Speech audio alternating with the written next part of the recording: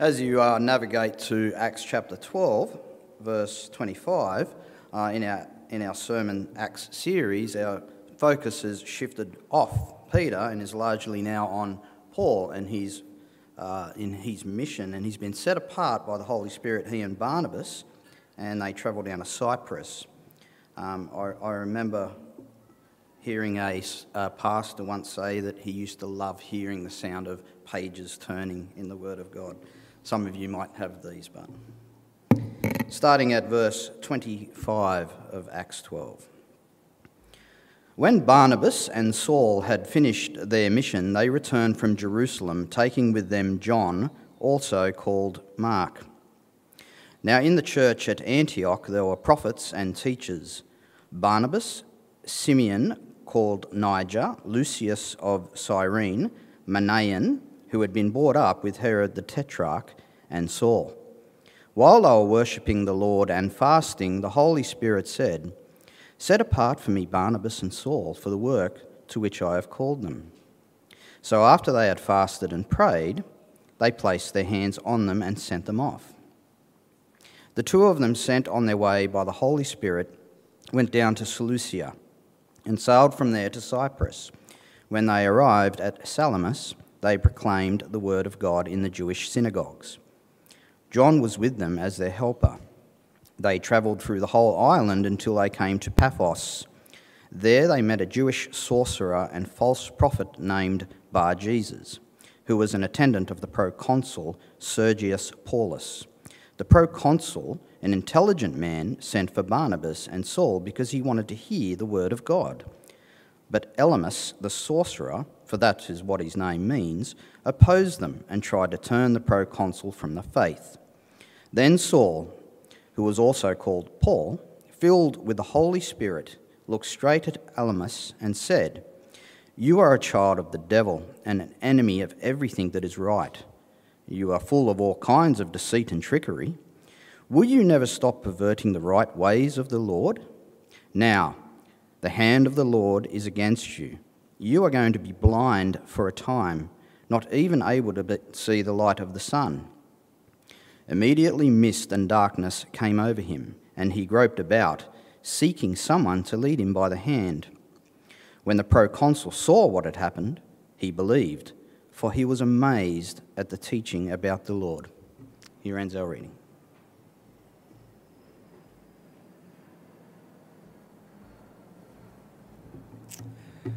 Good morning to those in the room and good morning to those online. It's great that we can be with you virtually. For those who can't be in the room, we hope you're staying dry as much as you can at the moment.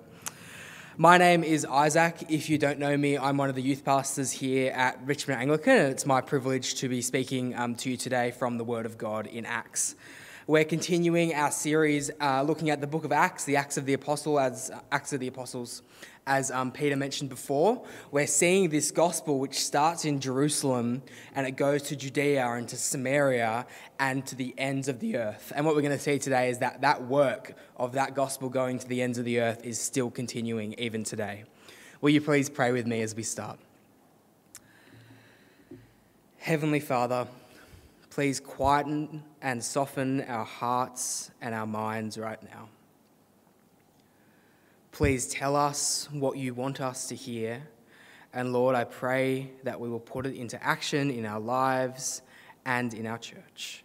And I pray that our love and affection for your Son, Jesus, will grow as we hear your word from Acts today. In Jesus' name we pray. Amen. What is the church's mission? What should the church be doing? What should the church be prioritizing? How should the church spend her resources, her time, her money, her prayer? What is the church's mission? That's the question that this chapter in Acts 13, is going to answer for us today. I know a couple who in 1980 were called by the Lord to share the gospel with a group of people who had never, ever heard the name Jesus before. This couple had 3 children. They decided to pack up and leave their comfortable life here in Australia and move overseas to the jungle to tell a group of people about Jesus who had never heard about him before. So in 1980, they travelled there to the jungle, and the language they had to learn, it had never even been written down before. It was a completely oral language. So this couple arrived in 1980, and for a whole year, they had to learn the regional trading language. So they learnt this language, and then they knew that they could talk to this specific tribe. So they learnt one language, and then they started learning a second language, the specific tribal language. And for 3 years, they learnt that language. So 4 years of language learning they had. Once they had learnt this tribal language enough, they started to preach the good news about Jesus. They started in Genesis. They explained who God is, how God made the world, who we are and what the predicament we have with God is, and then they worked their way up to the gospel. And when the gospel was first proclaimed to this group of people who had never heard about Jesus before, over 60 of them declared Jesus as Lord, the first time the gospel was ever proclaimed to them.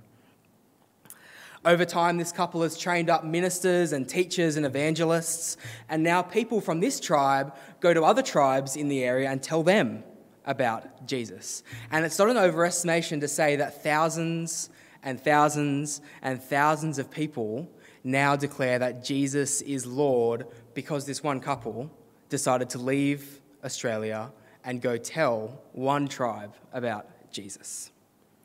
Once they'd been there for a while, this couple found out that the chief of this tribe, where they were the chief, had had a vision before they arrived, a vision of someone coming with a book. And they didn't have books here, obviously it was an oral language, but this chief had seen in other tribes, especially on the coast, that when people got books, it meant they were trading with Westerners, and they got rich. And so he thought, well, this is great news, I better let these missionaries come here because they'll bring a book, and I will get rich. So he allowed them in. That's how it started. And they started proclaiming the gospel. It's a pretty amazing story of God's faithfulness, of the power of the gospel, and of how God sustains his servants. And I think you may know this couple too. It's Ron and Michelle Jennings. And you may have recognised the story. Ron and Michelle Jennings, missionaries that we here pray and give money to at this church so that their work with the Higa-Uan tribe in the Philippines can continue. And they are still there today. Over 40 years later, they are now translating the Old Testament into this language so that this tribal people will know the fullness of the gospel. It's an amazing story, and it's one that really encourages me, but it's not a unique story. From the book of Acts, in Acts 13, to today, the gospel has been going out to every nation, to every tribe, to every tongue, with churches supporting them as it goes out. And we can see all the way from Acts here today, in the Philippines, in Richmond and abroad, that when the gospel goes out, it transforms and it changes people's lives. It transforms and it changes people's lives. And the work continues today. The work continues today. So what we're going to do, we're going to look at this church in Antioch from Acts 13, and we're going to look at what we here at Richmond Anglican can learn from the church in Antioch. And the first thing is this. The first thing is that the church prioritizes sending. The church prioritizes sending. That's our first thing. So we see here in Antioch, if you want to have a look at the beginning of chapter 13, we see an extremely diverse church. We've got Barnabas, whose name means son of encouragement. We've got Simeon, and that translation there is literally the black man, so Simeon the black man. We've got Lucius, who's also from Africa, and he's likely a Jew as well. We've got Manaen, who had been brought up with King Herod, who had beheaded John the Baptist, so he's a pretty important, significant guy. And we have the Apostle Paul as well, who used to persecute and kill Christians. We've got black, white, Jew, Gentile, rich, poor, significant, and insignificant, all together in this church. And here in Acts, we get no inclination that they're bickering about their differences or bickering about their differing theologies. No, instead, they are united together around the Word of God, have a look from verse 2.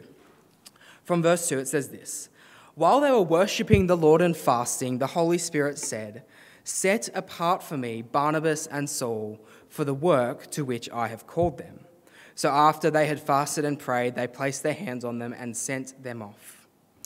This church in Antioch are not hesitant to look beyond themselves, to look beyond just this little church in Antioch. Instead, I think they see it as one of their primary callings to look beyond themselves and to send. In verse 3, I think we get the indication that they joyfully send off Paul and Barnabas. There's no kind of gap between 2 and 3. They just straight away, they send them off after the Holy Spirit prompts them. So we see here that Barnabas and Saul will be sent off. And we know that especially Saul, right, he used to persecute and kill Christians. And then he had a vision on the road to Damascus. And he was set apart to spread and tell the Gentiles about the gospel. So Paul had this specific calling to go and tell others about the gospel. But we as a church today in Richmond, we've inherited the general call to go and spread and tell others about the gospel. We've inherited that same calling to send and to spread the gospel. This church in Antioch was a sending church. You may have heard that term before.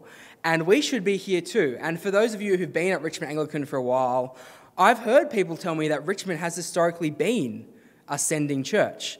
People who have come to Richmond, have been trained at Richmond, have been taught at Richmond, have gone out to tell more and more people about the gospel, which is great news. And we should continually be doing that. And we should joyfully be doing that. It should be a joy when we send people out from this church. So how would it look like for us here in Richmond? What would it look like for us to actually prioritise sending?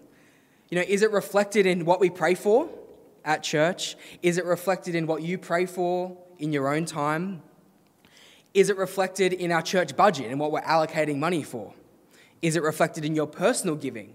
Are you giving personally to the spread of the gospel? Is it reflected in the ministries that we want people to step up into? You know, I'm conscious I'm a staff member, so it's very easy for me to want to tap someone on the shoulder and say, hey, can you help with Waves or youth group or Ripples or kids church or maybe some seniors ministry, you know, but I think we're not very good at tapping people on the shoulder and saying, hey, have you considered leaving Richmond and going to do ministry elsewhere where you could have a massive impact? I don't think that happens very often. We're not very good at tapping people on the shoulder to say, have you considered going to tell other people not in that area about the gospel? But I hope and pray we do that. We do that. Antioch was a sending church, and we should be too. And I think another way of what it would look like if we prioritise sending like the Antioch church is I think it would change how we evaluate how our church is going, how successful our church is. We shouldn't, be solely evaluating our church's health on the amount of people that walk through the door, or the amount of people in Bible studies, or the amount of people who, are spiritually growing, or the amount of people we're baptising or confirming at this church every year. Now, they're not all bad things, but we're missing a vital component, aren't we? We should also be evaluating our success by how many we send out beyond Richmond, and by how many we're continuing to support with our encouragement and our prayer and our money as they go out. It's not how many come through the door that tells us how our church is going, but I think it's how many leave the door and don't come back here because they've gone to tell others about Jesus. So the first thing that we here at Richmond can learn from the church in Antioch is that the church here in Richmond, we must prioritise sending. That's our first thing. Our second thing is that when we prioritise sending, we must follow the will of God when we're doing it. Have a look at verse 2 again in your Bibles. It says this: "While the church in Antioch were worshipping the Lord and fasting, the Holy Spirit said, 'Set apart for me Barnabas and Saul for the work to which I have called them.' So after they had fasted and prayed, they placed their hands on them and sent them off." When we are sending people out, we need to remember that it's God's work and it's God's gospel that is being sent, and we need to ensure that He is in control. The church in Antioch, we see they worship God together, they listen to the voice of the Holy Spirit, and then in verse 3, they wholeheartedly obey that voice. And I don't just want to kind of quickly skip over how significant this is in the church in Antioch. I want you to imagine, whether you're watching online or here, imagine you are sitting in this gathering in Antioch. You're a member of the church in Antioch.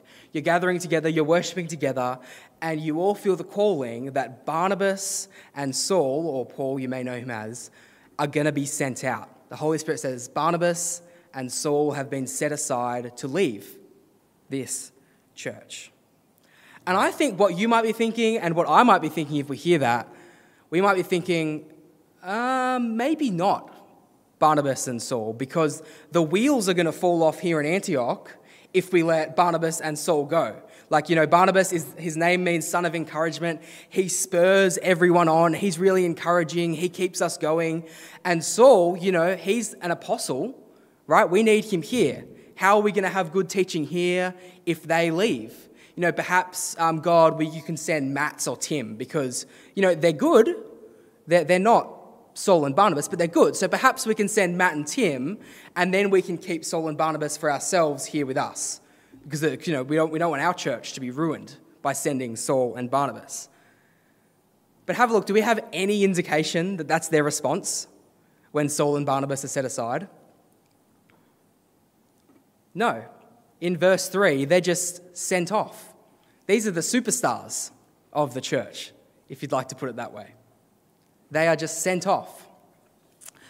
The church in Antioch, they sent out their best here, their best teachers, their best theologians, their best encouragers.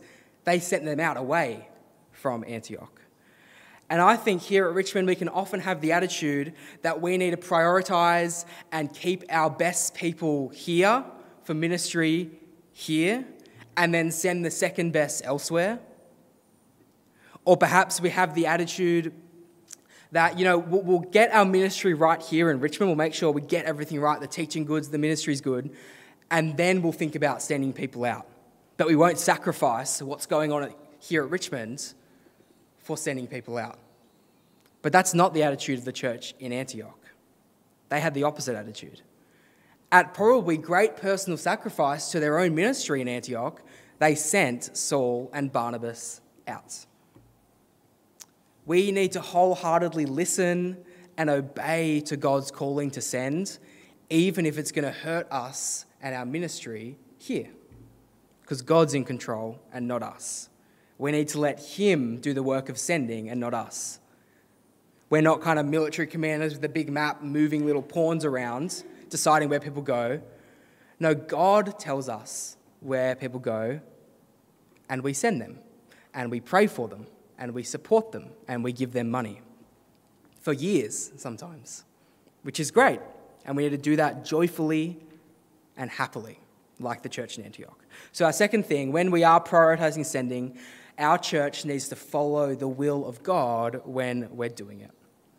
And the third and last thing that we can learn from the church in Antioch is that the church's mission is sustained and protected by the Holy Spirit. From verse 4 to the rest of our reading today, we kind of get a bit of a case study of what happens when the church prioritises sending and follows the will of God when sending. Because we see what happens when Paul and Barnabas go out. So, have a look from verse 4. So they're sent out. Then in verse 5, we see that the word of God is proclaimed in the synagogue. In verse 6 and 7, people's hearts are softened and they want to hear the word of God. We see Sergius Paulus, he calls for Paul and Barnabas because he wants to hear the word of God. In verse 8 and 9, we see that the word of God stirs up opposition. Elymas the sorcerer, we read, opposes the message, and he tries to turn Sergius Paulus away from the faith. And in verse 9 and 10, we see that the Holy Spirit gives Paul boldness to denounce this opposition and to continue to proclaim the gospel. And finally, in verse 12, have a look. What's the end result of all this? What's the end result? Sergius Paulus is amazed at the teaching of the Lord. He is amazed and he believes. The gospel bears fruit. It changes Sergius Paulus, his life. It transforms him. So in this passage here, we see clearly the Holy Spirit defending the proclamation of the gospel and giving missionaries boldness to speak even when there is opposition. And we see here the Spirit preparing people's hearts in advance. Sergius Paulus wanted them to come to him to tell them about the gospel. It paves the way for the proclamation of the gospel. At the beginning of this talk, we were talking about the ministry of Ron and Michelle Jennings in the Philippines. And I mentioned that before they arrived to this tribe, the chief had a vision of a book, of someone coming with a book. And because he thought that would bring him wealth and prosperity, he thought, well, this is a great idea. I'll let these people come with the book. What I didn't tell you is that once the chief had realized that the gospel doesn't make you rich or doesn't bring about worldly possessions, he was a bit dismayed at the whole situation. He thought he'd been a bit cheated, really. And so the chief had a change of heart. And he decided that he wanted the missionaries gone.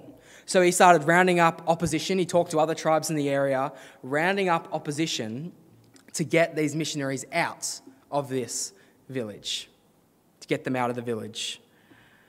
And Ron says, when this happens, two things happened after that was really significant. The first was, it was too late. So many people in this tribe had already had their lives changed and transformed by the gospel that it wasn't going to be easy just to chuck these missionaries out because they wanted the gospel. And the second thing is this: within weeks of the chief having a change of hearts, he died suddenly and unexpectedly within weeks. And Ron says that was the Spirit defending the proclamation of the gospel. The gospel stirred up opposition, but the Spirit defends the proclamation of the gospel. And we can see with this tribe in the Philippines, it has bore fruit, with thousands and thousands and thousands of people now declaring that Jesus is Lord. So we see in Acts 13 the Holy Spirit defending the proclamation of the gospel and giving his servants boldness. And we also see that with Ron and Michelle Jennings in the Philippines. The Holy Spirit is defending the proclamation of the gospel and sustaining his servants. And the stories in Acts and the stories with the Jennings should also give us encouragement to be bold. It's not just the Apostle Paul or people in the Philippines who have the benefit of this, it's us too. If we declare to our friends and tell them about the good news of Jesus, the Holy Spirit will defend us against opposition, and the Holy Spirit will give us boldness to continue to preach, which is good. And we should be really encouraged by that. It's not just those who go overseas. We too can tell others about the good news of Jesus, and the Holy Spirit will protect us. So we asked ourselves at the beginning of this talk, what is the church's mission? What is the church's mission? And we see from the Antioch church, it's that the church's mission is to send people to tell others about the good news of Jesus. From Antioch, within 200 years, the entire Roman Empire had heard about the gospel. And from Antioch, within 2,000 years, nearly every country on earth have heard the gospel, and that work continues today. The church's mission, both in Antioch and here in Richmond, is to send. And specifically, what can we learn from the church in Antioch? We looked at three things. We saw how the church here in Richmond must prioritise sending.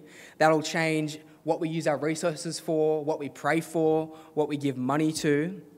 And it'll change how we evaluate our own success. We saw that the church, when they are prioritising sending, must follow the will of God when doing it. It's God's gospel, and we must send even at personal cost to ourselves. And the last thing was we needed to know that the Spirit defends and sustains the proclamation of the gospel. And that's good news for people we send abroad, and it's good news for us too, because we can have boldness to tell others about the good news of Jesus. Will you pray with me to finish?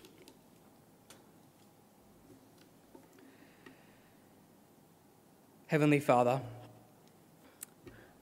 we thank you that you gave your Son, Jesus, to die on a cross so that we may be in a relationship with you again. Lord, we pray that you will give us boldness to proclaim that gospel to our family and friends. And Lord, I pray that as a church, we will prioritise sending, that we will be a church who gives money to, who encourages and who prays for people to go to tell others about Jesus. In Jesus' name we pray. Amen.